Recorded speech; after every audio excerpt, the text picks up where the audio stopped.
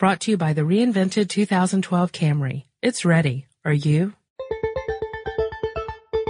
Get in touch with technology with Tech Stuff from HowStuffWorks.com.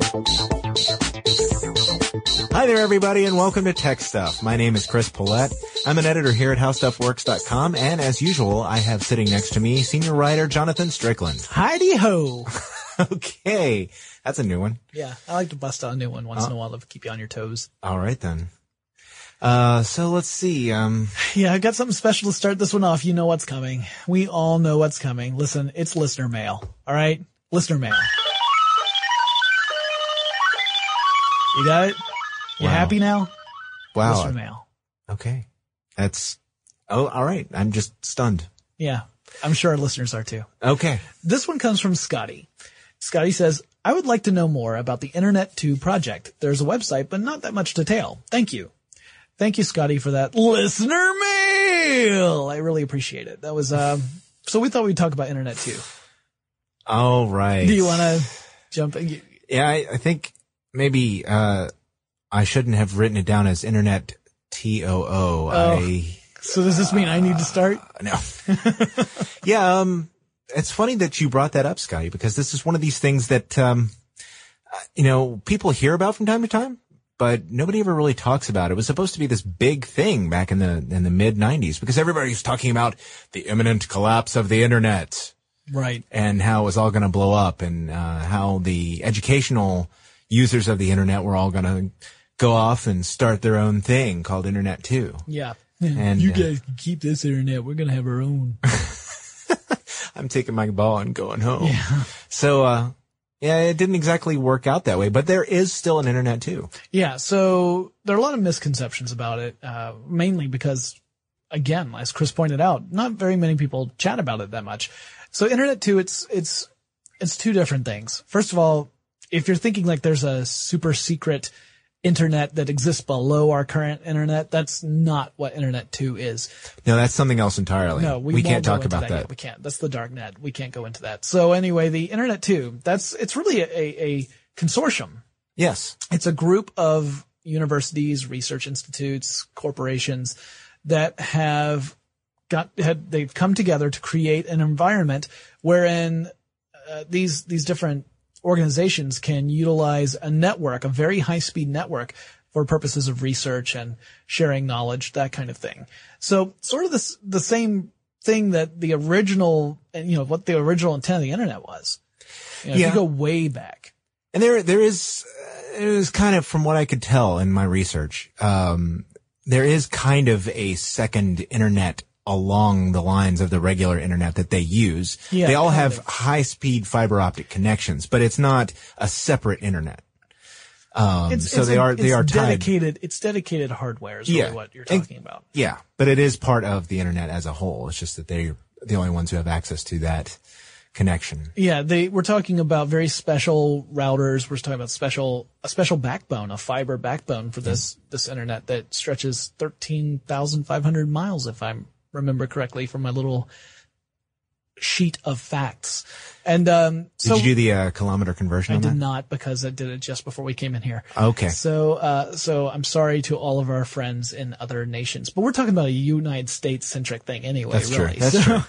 So Internet2, the idea here is that these research organizations, I mean, let's take a quick step back into the Wayback Machine and talk about the origins of the internet and networks in general. Uh-huh. If you go all the way back to ARPANET, you're talking about several research institutions networking together and sending information from one massive computer to another. And one of the ultimate goals here was being able to share knowledge at really, really rapid speeds. And so the internet, for a long time, that's really what it was all about. It was mostly schools, universities, research organizations that used these lines in order to share information and open up databases so that places that had a really rich amount of information on a specific subject could share it with everybody instead of it just being centralized in one location. Yep. As a matter of fact, the first time I used the internet, which was 19 and a half years ago now, nobody had heard of the internet. I mean, people had heard of the internet, but like if you went up to somebody on the street and said, hey, what kind of internet connection you have at home, they wouldn't have, because they wouldn't have really known about it and what it was and what it was supposed to be for. But everybody in the college where I went would have email connections and, could use chat and, basic functions. File transfer protocols, that kind of thing. In 2 colors. Right. Yes, Green and black. We have all sorts of colors here. That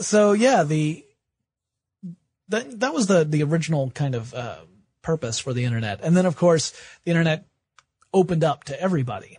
And then came the World Wide Web eventually, which again originated as sort of a project on this college university environment. But once the web opened up to everybody and the internet really opened up to everybody, suddenly you've got this great network, but it's being used for lots of different things, not just research and sending information or calculating large numbers. And if you wanted to do that kind of stuff, if you wanted to do the massive amounts of research or sending lots of information between one major group and another, it meant competing for bandwidth with all these other applications that everybody else was using. Mm-hmm. Mm-hmm. So suddenly this incredibly useful research tool, an academic tool, became less useful. Not that it completely was, useless. It still had a use. It just wasn't nearly as fast as it had been because now everybody was on it. Yeah, I mean, there's a lot of commercial traffic now, so, right. So that's getting in the way of all those other packets. Going back to the whole information superhighway name that we used to give the internet, I don't know how many of our listeners actually remember that. I do. But the information superhighway, think of it like that. Like originally, the superhighway was only allowed traffic from 10% of the population on that highway. Woohoo. And it was wide 8 lanes roads. wide. Exactly. There's no one in the way. You can go as fast as you want. There's nothing to worry about. And then the highway opens up for everyone. And suddenly you got traffic jams everywhere. That's essentially what we're talking about here. And that's why everybody was talking about this in the mid-90s about how, the internet was going to implode under the weight of all the traffic. Well, it's one of those things. Actually, I think the information superhighway at that point was maybe 4 lanes wide. Right. Well, but that's the thing. People, you don't really see this, but as the internet grows in traffic, they're also adding on more lanes of superhighway. So, I mean, it's really grown to handle more traffic as time has worn on. It's just that, there's infinitely more traffic going on. Yeah, it's just like in the real physical world. Yeah, exactly. So what's the solution? Well, the solution is to build a different set of roads. Yeah. For just the universities. Back in 1996, October 1st, 1996, in Chicago, a group of 34 universities. 331 45th Street. No, right, I'm kidding. exactly. I'm kidding. They had salmon for lunch. The 34 universities, representatives from 34 universities met in a Chicago hotel, and they committed to this idea of forming an organization at that time called Internet2. And the organization would also be dedicated to finding ways of dedicating specific resources to the academic research world. And academic and research, I should say, not just academic research. And so that kind of set the ball in motion. It wasn't until 1997 that we started actually seeing corporations kind of join on this and provide the hardware that was going to be necessary. You had to have grant money come in to fund it. Right. And you might say, well, how does this benefit the rest of us? I mean, for instance, I haven't been in college in a long time. So how do I benefit from this Internet2 thing? Well, there are a lot of different ways we benefit. And one very simple one is that Internet2, you can think of it as the way Internet2's website describes it. You can think of their network as being 4 to 5 years ahead of our current technology that we use on the internet right now. And then in a nod to our sister podcast, High Speed Stuff, I think of it sort of as a test track for the internet. Right. So you can think of it like, well, so their technology is, why don't we have that technology in a more widespread, universal kind of approach? Well, the reason is that this Internet2 is being used as a test track. You can't be sure that everything's going to work. In fact, most stuff isn't going to work the first time out. You're going to have to tweak it. You're going to have to adjust it. And that's eventually the successes are going to trickle down into everything that we use. It's just going to take a few years. But the fact that this exists allows researchers to create new applications, new coding. I mean, there's all sorts of things that they can do over this network that they couldn't do over the regular internet. Yeah, and it's, now that the internet is such a big part of all of our lives, if they tried to, throw the switch and convert everybody over to a new technology overnight, it's bound to take out a large section of the internet worldwide. And that's the reason for needing to keep that in a separate test environment. But there are already some things that we're seeing, that have been developed from Internet2 technology. I mean, they were pioneers in IPv6 technology, which is the newer version of the Internet Protocol address. Mm-hmm. Basically, to accommodate the number of people on the Internet, you have to have, everybody's got an address where your information is sent. And, there are so many people and only so many IP numbers that they can use. So they basically tacked on a couple of octets on the IP address. I mean, I'm oversimplifying here, but this is one of the things that they tried out on Internet2 was, will IPv6 work? And, now gradually it's sort of making its way over into the real world. Yeah. And we talk about the speed of this network. You might be wondering, how fast is it? Well, the backbone can support speeds of up to 100 gigabits per second. That's a little fast. That's amazingly lightning fast. If, for a comparison, I looked up Verizon's Fios service. Oh, yes. Which comes in several different tiers. Right. The first one, I believe, is 15 megabits per second. Mm. That's megabits as opposed to gigabits. Right. So that's, we're talking about orders of magnitude here. Yes. And the fastest that I saw, which may not be Verizon's fastest because I just did this very quickly, was 50 megabits per second, which is still a tiny fraction. That's half of 1 gigabit. Now the 100 gigabits per second, we're talking about, that's the backbone. That's just the information being able to travel across the backbone of this network. The interfaces that people are actually using do not go that fast. Although they're trying to support interfaces that would go up to, around 40 gigabits per second right now, as I recall.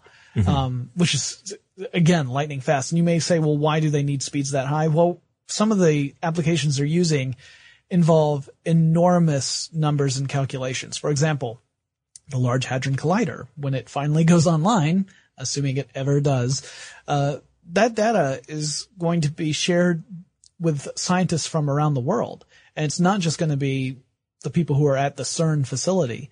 There are going to be other laboratories that are going to use this information to really take a look at what makes our universe tick.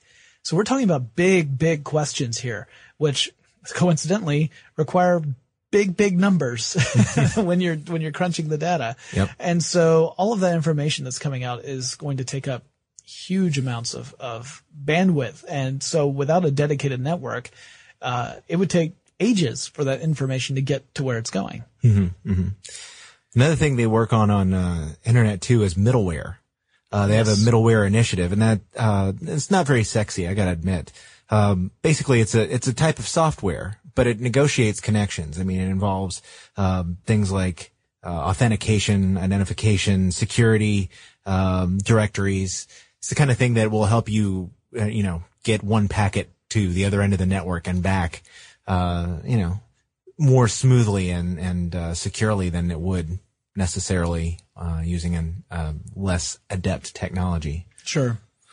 And eventually we can hope to see this sort of network capability extend to our internet. Again, when we're talking about why isn't our internet as fast as theirs, not to make an us versus them sort of thing, but for Internet2, you got to remember this is going to some very specific schools and some research organizations, and that's about it. So the network does not have to be as broad as it would have to be for consumers.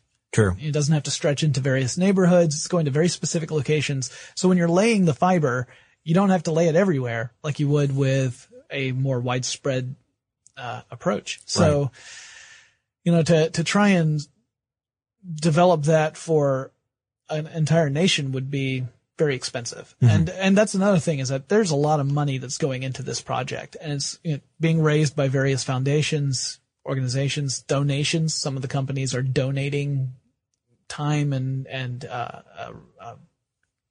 resources to this. So it's not like a more widespread nationwide fiber network is going to just pop up out of nowhere. Right.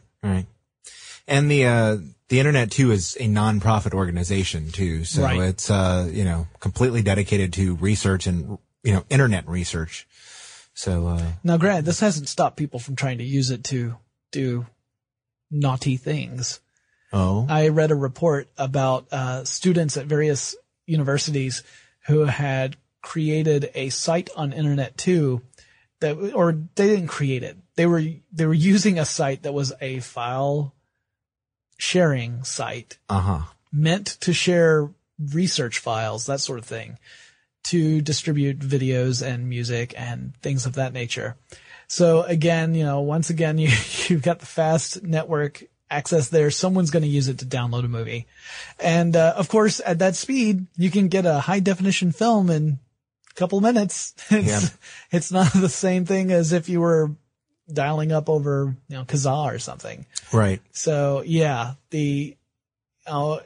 imagine if it takes you a couple of hours to download a film, whether you're doing so legitimately or otherwise, it would only take you a minute or two, maybe, using this connection. I can see why some people were tempted to do that, although, it's not what it was intended for. No, not at all. But it happens. That's about all I've got. Oh, good. 'Cause I'm done too. Oh, good. But that, of course, brings us to... Listener mail! Seriously. Yes. And this listener mail comes from JS, aka Mac Daddy. Chris and Jonathan, I have listened to every one of your podcasts, which get me through the daily monotony of commuting to and from work. I have an English literature degree, but gravitate to all things tech. I heard your challenge for a Spencerian sonnet, so I felt compelled to give one a whirl. I am an avid Mac user, but use Windows XP Pro at work. I do love my Macs. My MacBook, my wife's MacBook, and my daughter's iMac all work great with a virtual Windows machine on them. But I can assure you that Microsoft isn't the monster that most Mac freaks make them out to be. I'd be lost without Microsoft Office for both Mac and Windows. And so here's the sonnet.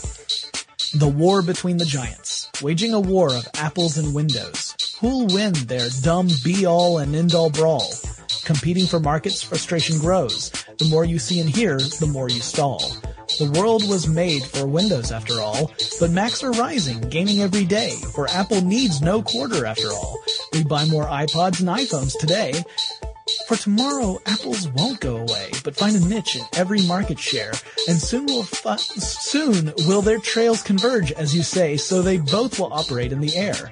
Both move along the same old dusty road, fighting so hard for their treasure load. Thanks, JS. That's awesome. The Apples versus Microsoft in poetic form. Yep, I liked it. I liked it very much. And I agree. Microsoft Office for Mac I think it's good. I think it's a fantastic product. Well, there you go. So it's got the endorsement from Mr. Paulette. I didn't endorse anything. I just said I liked it. Yeah. So send those checks to How Stuff Works. Exactly. Care of Jonathan Strickland. Hey! I don't want you to get overwhelmed by mail. So this is one of several sonnets that have been sent in. We are going to eventually get through all of them. I think it's amazing that our listeners have done this. And thank you all. Thank you, JS, for sending this one. And if any of you have any comments, questions, epic poems, jokes, you can write us. Our email address is techstuff@howstuffworks.com. Just don't throw us any tech support issues, because you're not likely to get the help you need at the speed with which you need it. Yes, no tech support requests, please, because chances are we have no idea what the heck went wrong with your iPod, unless you dropped it in the toilet, in which case you need to get a new one. Yeah. At any rate, if you want to learn more about the internet and computers and things that interact with the internet and computers, I highly recommend this great website. Really? What is it? HowStuffWorks.com. Oh my gosh. Yes, it's fantastic. And we will talk to you again really soon. For more on this and thousands of other topics, visit HowStuffWorks.com. And be sure to check out the new Tech Stuff blog, now on the How Stuff Works homepage. Brought to you by the reinvented 2012 Camry. It's ready. Are you?